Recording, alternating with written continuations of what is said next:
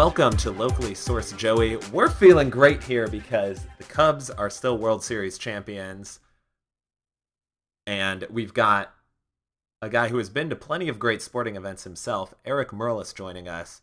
He's a veteran of 25 years in the sports world. He's had stops at CBS Sports Network, NCAA.com, Fox Sports, the NBA, all different kinds of places. He's been to a lot of different sporting events, and he's the author of 2 books, Being There, 100 Sports Pros Talk About the Best Sporting Events They Ever Witnessed Firsthand, which was published back in 2007, and the sort of sequel to that book, I Was There, which features additional broadcast journalists sharing their favorite moments that they've seen in person, and there's just something special about witnessing a cool event like that front and center. And Eric was kind enough to chat with me about all things sports, so let's hop right into it. Thanks for having me on. I appreciate it. Absolutely. Thanks for taking the time to chat.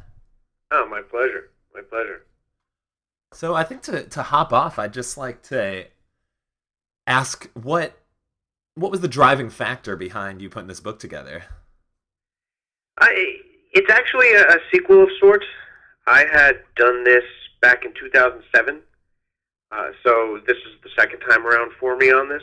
The first one, the impetus for that was I was playing around with a website. I was in between jobs, and I was just kind of goofing around, trying some different things out.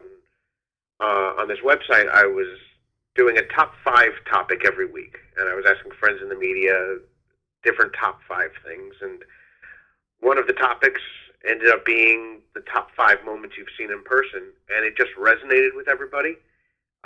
My friends in the media started having the conversation with their friends in the media, and it kind of made its way into press rooms, and then you would hear people like Dave Anderson, who's a legendary writer from the New York Times, start talking about the 55 World Series and Super Bowl III and events like that.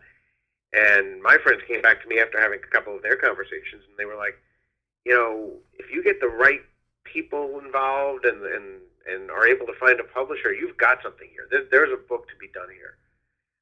So that's how we did. That's how I did it the first time around. And this, like I said, this was really kind of a sequel. Times have changed in the last 9 years between social media and different ways of getting word out there about the book and ease of participation in my personal situation. And it was just time to do it again.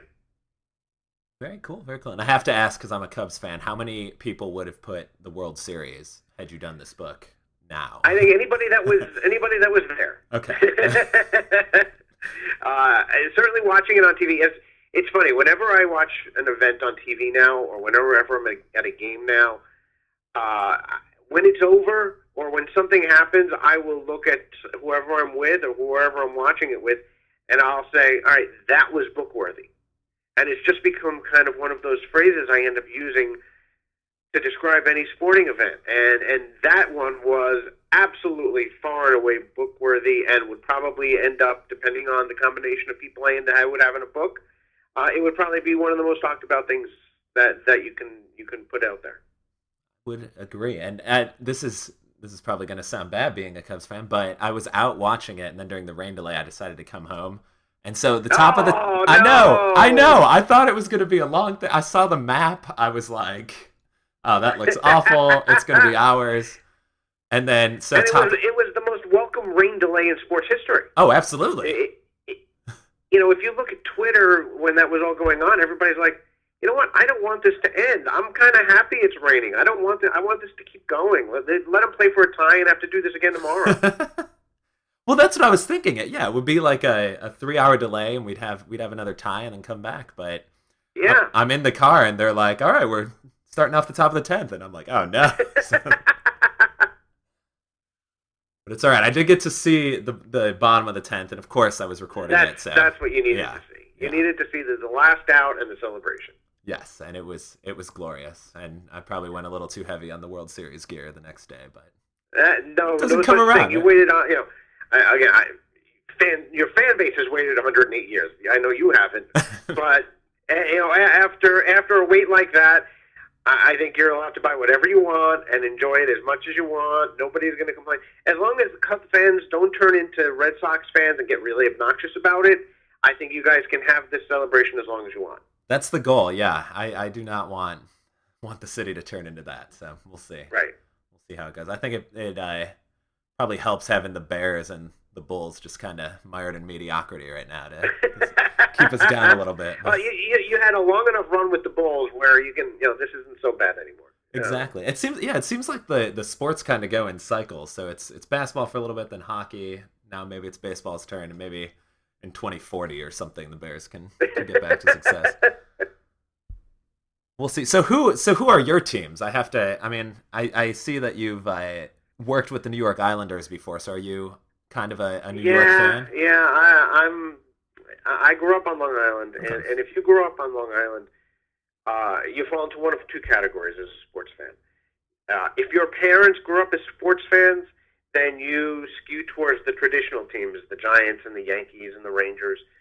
If you were like me and your parents weren't really into sports, then you end up basically going to the newer teams. So I'm a Met fan and a Jet fan and an Islander fan, and it's been a long 30 years for that combination since there's been a championship. It's been rough. The Jets haven't been to a Super Bowl in my lifetime yet, so I'm still sitting and waiting. You get glimpses of hope, but certainly as a Jet fan, you don't let those hopes get too high because you know they're going to come crashing down sooner or later. Yeah, there's been quite a few Jets. I guess I can ask you, what are your? We'll get to your top 3 moments in person that you've been into later, but as a New York sports fan, do you have a couple moments that stand out to you, either for how good they were or how bad they were? Oh, of course. I think everybody does, and I've been lucky enough to work in this business a long time, and have been lucky enough to have access to be at a lot of these events, and that's again, that's the impetus for all of this, and it's a conversation that whether you work in the business or not, you sit around with your friends and you talk about these things. Now, I grew up, again, an Islander fan. I was 11 years old when they won their first Stanley Cup, and I remember exactly where I was watching it on TV. I remember where I was watching each of the next 3 Stanley Cups when they won the 4 in a row. I wasn't at any of them, but I know where I was. I can remember it all vividly.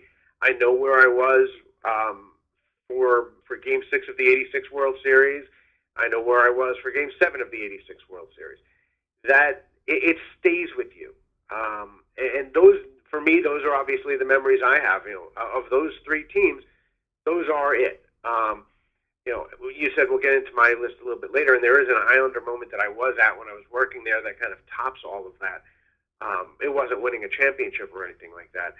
But look, there were more negative memories for these 3 teams than there are positives. I try to tune them out because those they just add up and they wear you down after a while. As a Cubs fan, I know you know exactly what I'm talking about. Yes. And those, it might be 30 years since one of my teams has won a championship. It's going to make it that much sweeter when it happens, and it will sooner or later. The Jets probably have offered the most crushing moments, whether it was playoff games, missed field goals, and butt fumbles, and things like that. I think they probably have affected my emotions negatively more than the other 2 teams. Yeah, I can imagine so. I know people still just randomly send me a GIF or video of the butt fumble, and it's going to live on in infamy. Yeah. And I feel bad because my sister went to USC, so Mark Sanchez, bring a good name to the school. He had a chance. I still don't think he was as bad as everybody says. I think he regressed because the team allowed him to regress, and they didn't build up an offensive line as guys were leaving, and they didn't give him enough weapons. And the coaches kind of let the offense, when he was there, they kind of let it die on the vine a bit. And he regressed because of circumstances. I think he would have been a fine NFL. He wouldn't have been Tom Brady. He wouldn't have been any of those guys. But he would have been a fine NFL quarterback if he had the right coaching staff and was on the right team. And isn't that the tale too often? Like, I always think the NBA is my favorite, or basketball is my favorite sport. So I always think like a guy like DeMarcus Cousins, like if he was just on really any other team, you'd think that he could. He's already good, but I mean, how great can someone be just by being in Yeah, he's in not that going to get situation? better where he is because they're not surrounding him with talent. And you need for a guy to go from being a star like DeMarcus Cousins is to a superstar to an elite player. It can't be solely on him. Certainly in a game like basketball, where one guy does not win a game, one guy can get hot and carry a team through a section of a game. And if that section lasts long enough, it might be able to steal a game. But one guy does not win a game. You need help, and if you don't surround a guy like that with at least one other guy who is close to that level, then he's not going to get any better. Can you talk a little bit too about your background prior to this book? Like, how did you get started in the sports industry and kind of your path into getting to create these two books? Sure. It's funny. Last night I did a small signing at a Barnes & Noble near my house, and one of my high school English teachers paid a visit. And when I was in high school, I was the math guy. And so we had a big laugh about that because here's my English teacher, and I've written my second book, and I'm at a Barnes & Noble, and he knows me. He knew me as the math guy back then. And when I was in school at NYU, I was in business school, and I had to write a term paper. Everyone had to take freshman writing, regardless of what your major was or what school you were in. And I ended up doing a term paper in this writing class on sports fans. And one of the New York teams, the Knicks, I believe it was, let me come into the locker room after a game and interview some players about the fans. And as I'm doing this, I'm saying to myself, this is what I want to be doing. I had that epiphany. I had that light bulb went off in my head and said, this is it. And some people have it at different points in their lives. I had it during my freshman year in college, and went right back to my dorm and wrote the paper. And within a week, I had joined the school radio station and started trying to write for the school paper, and just kind of immersed myself in wanting to be in sports journalism. I wanted to be a radio guy. It didn't work out. It doesn't work out for everybody, and that's why when people come up to me for advice, I always say have a plan B, because it doesn't work out for everybody. And I ended up behind the scenes. I started it at the Islanders in the PR department, and spent 5 years there. Where moved over to the NBA in basketball operations. So I still was, I was in sports, which was the dream, but I wasn't in the journalism side of things at that stage. After leaving the NBA, I took a little time off and did some side projects and had some fun. And when I got back into working in the business, I was on the journalism side. I was in editorial. I was doing. I was one of the editors for what at that time was CSTV.com. If you don't remember CSTV, it's now through different iterations. It's become the CBS Sports Network. And stayed there for a while and became managing editor of NCAA.com as I worked my way up the ranks there, and then moved over into the TV side of things and oversaw tickers for first CBS Sports Network and then Fox Sports. Not a bad little journey. No, it was fun. It took me out to LA for the last 3 years. I'm back in New York now. We've settled back in on Long Island, and searching for that next opportunity. Obviously, you hear everybody say that every so often. That's where I am now, and the book comes out at the right time for me to be able to use that and say, all right, here's something else that I have accomplished. It's whether a book is successful and sells well or not. It's it's a tangible result that I get to say I did this, I accomplished this. And it's another nice thing to have on the resume for people to see that I can produce results. Absolutely. And do you think there'll be a third and later iterations of the book as well? Time will tell. I'm playing with a different idea in my head that I think could be really good, but the priority right now, anyone that writes a sports book is going to tell you the same thing. You're not going to make money on it. Mm-hmm. So first things first is, let's get settled in and find something that I am going to make money with. I have a 7-year-old son, and I have a mortgage to pay with my wife, and we have life to live. So let's get that squared away, and then I'll play around with, do I want to do the next one? Which, like I said, I think it could be a lot of fun, and we'll see where things take me. Very cool. And so when you were compiling the entries for these first two books, did you get to chat directly with everyone, or did they kind of just send over their responses in like an email? The first time around, it was kind of split, and I wasn't a fan of that because I like to be able to ask questions. If I see something that I want to explore a little bit, I want to be able to ask the question. So this time around, I really pushed everybody to have a conversation with me on the phone. And of the 65 people that are in this book, 63 of them were one-on-one conversations. So I was able to sit, and if, like I said, if they said something and a story came up that I knew was going to turn some heads and get people to say, "Wow," I moved the conversation down that road a little bit. I let everybody pick the 5 events they want to talk about. I wanted everybody to make it as personal as possible, and it was for that exact reason that I wanted to be able to explore things. I wanted people to see, why is Bob Costas in this business? What makes him tick? Was there something when one of these guys was a kid that they experienced that made them say, this is what I want to do, and this is why I do what I do, and remind everybody that they're sports fans first.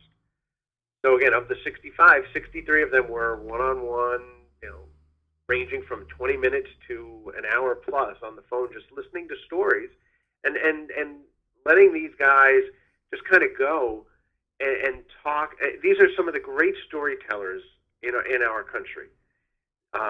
Anyone that's listened to Bob Costas talk on TV and reminisce knows how he tells a story. So I just wanted to let them go and then figure it out and get it on paper after they were done and after their thoughts were all out there and there were no cameras and there were no, they didn't have 5 million people watching them to hear what they were going to say, and they had to watch every single word. I was able to clean up anything I needed to clean up. I let them all see what I put on paper because I wanted to make sure I represented their stories as well as possible.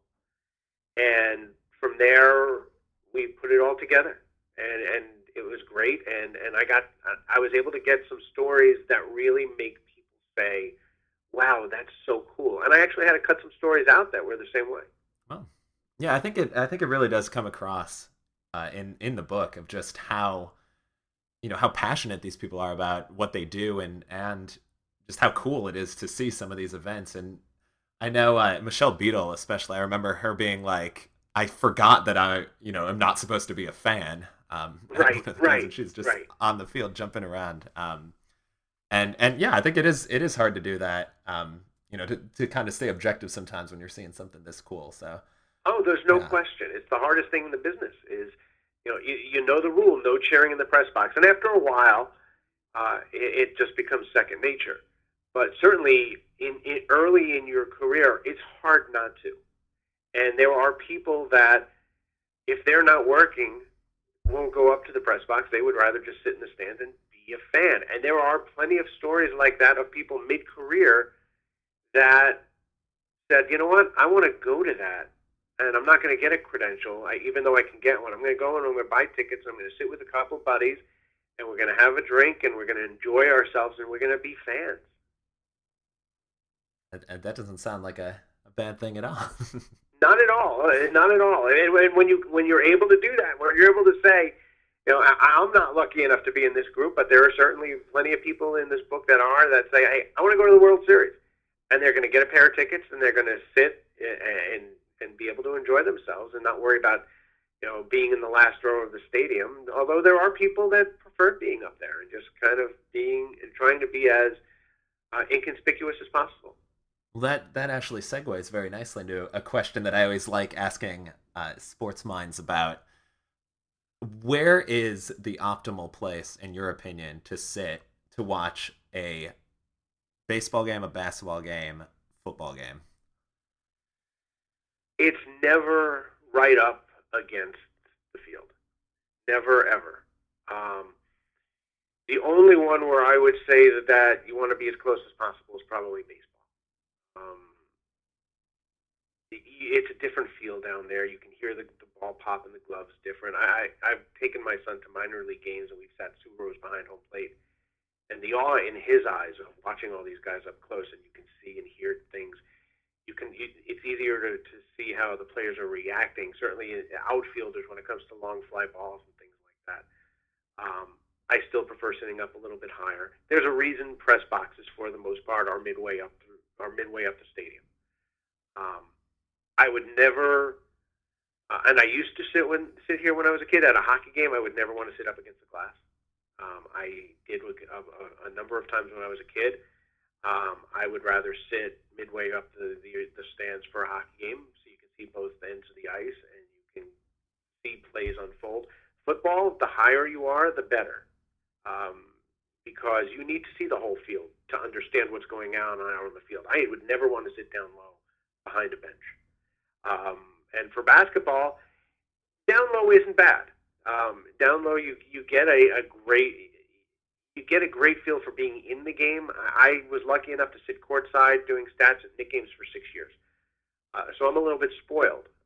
I'm not used to sitting up very high at basketball games, but it's not for everybody because you can't appreciate it. It goes too fast down there.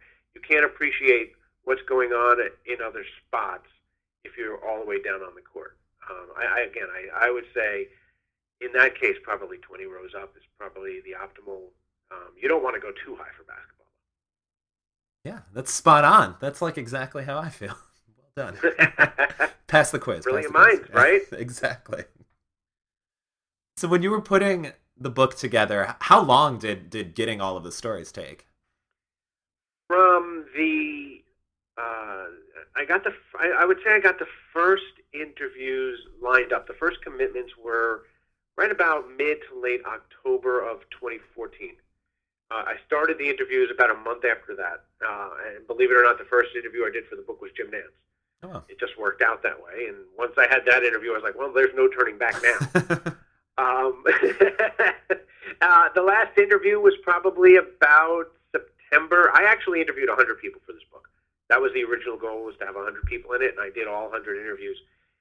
And then as we were getting it onto paper, it was just way too big. So we had to trim it down a little bit. So we knocked it down to 65. But doing the 100 interviews, I'd say the last one was probably done, for all intents and purposes, a year later. And then the painstaking task of transcribing everything, I tried to do it as I was going along. I wasn't very successful with that.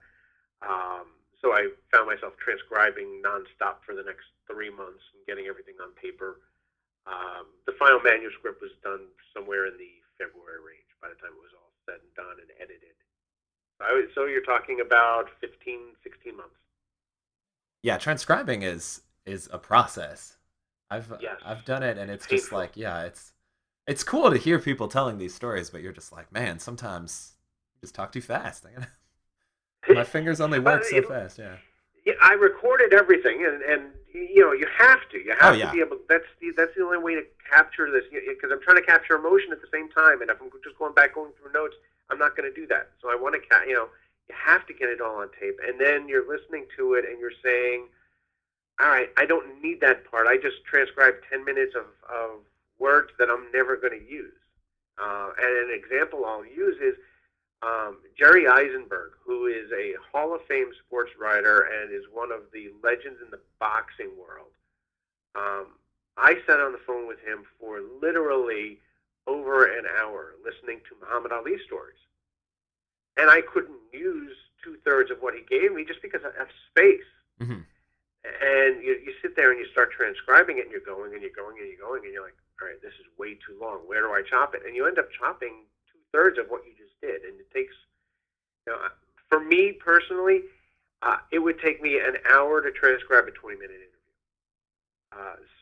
Now you're talking an interview that was over an hour. That's a solid 4 hours that I just spent on that one guy who gave me some amazing content. And, he's written his own books on Muhammad Ali and stories, from the boxing world.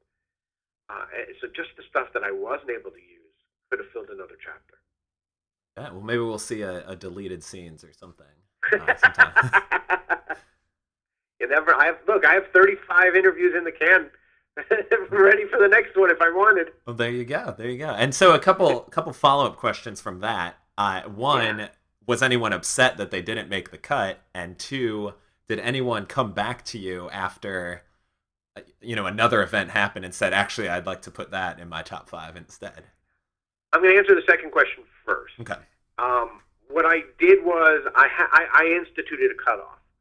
I started the interviews, as I said, in November of 2014, and it was kind of a rolling cutoff. And then when we hit Super Bowl 49, which was Patriots and Seahawks, which is one of the great endings, I reached out to everybody that I had interviewed and said, if you were at this game and you want to put it on your list, tell me, let me know.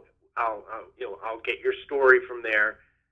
And then at that point, I said, all right, now I have a hard cutoff because I had an event that was clearly worthy and is mentioned a number of times in the book. But I had that moment where it was I could use it as a clean break. Mm-hmm. And say this was it. It was going to be a while before that one was going to be topped. So let me just use that one as the end because it's going to be hard to add something that happened in the next 6 months that can beat that one out. So nobody came back to me at that point. Once we crossed Super Bowl 49, that was it. It was over. As far as people being upset about not making the cut, there were a couple. Nobody really said anything to me. I haven't. I think a number of them probably would have been good promotional people at this point, but I have not had the nerve to ask them to go on one of their radio shows or something like that, simply because I didn't want to end up in that position where I cut you, but can you put me on your show anyway? Mm-hmm. And there were some. I listed the names in the book, but again, without going into detail. There were some pretty decent sized names in that group that I had to cut. In some cases, it was because their lists weren't great, and I was pulling teeth to get them to tell stories. Again, I'm not attaching names to any of that stuff because there were some that told great stories, and I just didn't have the room, and I had to weigh a number of different factors, not just who the most famous people were. Not just who told the best stories, not just who was going to be able to tweet out things about the book, and I did weigh that in. I had to say, all right, I've got to sell the book when it comes out. So, all right, this person has 150,000 Twitter followers. I'm going to weigh that a little bit and try to ride piggyback on that a hair, and see if I can capitalize on that. So there were a number of factors, and it certainly wasn't personal. I mean, I think everybody knows that. I can understand if someone kind of got their feathers ruffled about being bumped, and I apologize to every single one of them personally.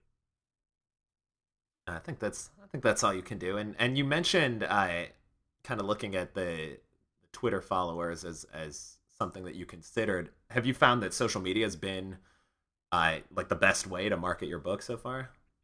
I think so. Having conversations like this for sure, and then social media. It's one of the main reasons that I did this second book. It was never my plan to do another one. But one of my friends in the business is Kenny Albert. We went to college together. We've been good friends for a long time. He was in the first book. He's one of the guys that when I need advice, I go to. And he was the one that pushed me more than anybody to do a sequel to the book. For 3 years, he was telling me, you need to do it, you need to do it, you need to do it. He was one of the guys at the beginning that got me to do the first one, and he was pushing me hard to do another one. And his reasoning was that the first one, in his eyes, came out 3 years too early because there was no social media. I didn't have Facebook to promote it. I didn't have Twitter. Now I do. Do I wish? At times I feel like I've oversaturated Facebook quite a bit, and there I'm hitting the same 1,200 people or whatever it might be, and most of them are people I went to high school with that I don't really know. And, you can pound people like that over the head quite a bit on Facebook compared to Twitter. For Twitter, it's about trying to get people that I know on the periphery to retweet it and to get stuff out there so that they can reach the people that I can't. And some people in the book have been wonderful with that and are willing to hit retweet anytime I ask. Others have basically not done anything, which is fine, and I understand that that's a personal choice. I wish, there are a couple people in the book that I wish had done just one, just hit the retweet button once because I mentioned you in the tweet. But that, hey, again, like I said, that's personal choice. It certainly gets the word out there, though. In this day and age, you can track certain things, and I'm addicted to watching my Amazon ranking on Twitter. I mean, on Amazon, I'm addicted to watching it, and every time it improves, I'm like, okay, that whatever I just did worked. It usually improves after I do something like this, or after I find someone who hasn't tweeted about the book to tweet about the book. When I haven't done something for a day or so, I see it drifting in the wrong direction.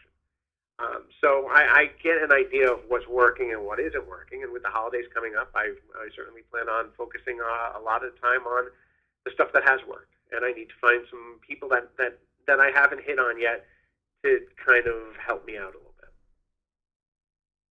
Yeah, seems like a good strategy. And it's cold. You need a good book to stay inside during the cold winter months.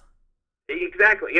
One of the people in the book who has given me quite a bit of advice is Jeff Pearlman, whose book Gunslinger just came out. G-pop for him. He deserves it. His book is now, I think it's number 13 on the New York Times bestseller list. The advice he's giving me doesn't necessarily work for me because I didn't write a book about Brett Favre. And I have to do more of the grassroots type stuff, whereas he's got a high-profile subject and walks into the state of Wisconsin and can sell the book to everybody that lives in the state. So I have to work harder at it, but I also have certainly stolen some of his ideas. A couple have worked, a couple haven't. Again, he has 50,000 Twitter followers, and I have 1,200 or whatever the numbers are. But it's a great tool. And, if you find the right ways to use it, it can really help in a situation like this. Definitely. And so I always like to wrap up with a top 3, but since you have the top 5 moments, we'll let you do your top 5. Your top 5 I was there moments. Okay. Well, I mentioned the Islanders earlier, and the first one was when I was working for the Islanders in 1993. I was with the team. I was working in the PR department. I was traveling with the team in the playoffs, and we went into Pittsburgh, and those were the teams with Mario Lemieux and Jaromir Jagr and all of the Hall of Famers, and we were this team, and our best player was hurt, and we ended up winning that series in Game 7 in overtime in Pittsburgh on a goal by David Volek, who goes down in anonymity unless you're an Islander fan. And it was just one of the great thrills of my career to be working for the team that I grew up rooting for, and being there to see one of the most unexpected playoff series wins in NHL history. To this day, I believe it is still, as far as regular season points are concerned, I believe it's still the biggest upset in hockey history. So that would be number 1 on my list. Even though I was an Islander fan, I was actually at the Rangers Devils Game 7 in 1994 when Stefan Matteau scored his famous goal. That was just being in a building like that when something like that happens and the Rangers go to the Stanley Cup Finals because of it. You can't help but understand the historical importance of that. I mentioned I did stats at Knick games. I was courtside for the John Starks dunk over Michael Jordan, which you might not want to hear about. But I was courtside for that. And I've never heard a building spontaneously combust the way I heard the Garden go crazy that night. It was a single solitary moment that just made everybody explode. Contrary to that, I was also courtside for Michael Jordan's 55-point game after he came out of retirement. Wow. Which he did not win the game. He did not make the game-winning shot. He passed on the game-winning shot to Bill Wennington. And that goes back to the whole one guy can't win a game by himself. I was lucky enough to be there at courtside for that. And that was, I mean, as a Bulls fan, you know, that was a special night. Mm-hmm. It was just a special night from beginning to end. And then my last one, and this goes back to what we said at the very beginning, where I asked everybody to make their lists very personal, and I would hope for stories that were kind of off the beaten path. And my last one was from the 2004 Olympics in Athens. I was there working for NBC. I was working on field hockey, and then moved over to basketball. I actually was at the game where Argentina beat the United States in the Olympics in basketball to knock the U.S. out of gold medal contention. That wasn't even the big moment for me at those games. I had a lot of free time and actually decided to go to as many events as I could and went to weightlifting. And as it turns out, the Michael Jordan of Greece was a heavyweight weightlifter. And he had announced before the Olympics had started that he was retiring at the end of the games.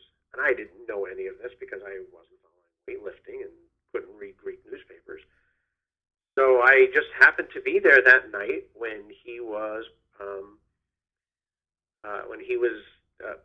taking part in the heavyweight weightlifting competition, and he ended up medaling. He finished third, and when he came out for the medal ceremony, when it was all over, I've never been in a building at a sporting event that was more emotional and had a bigger combination of tears and cheering and love as I was that night. He brought his kids out onto the medal stand with him to celebrate. He took his shoes off and left them behind to signify that he was retiring.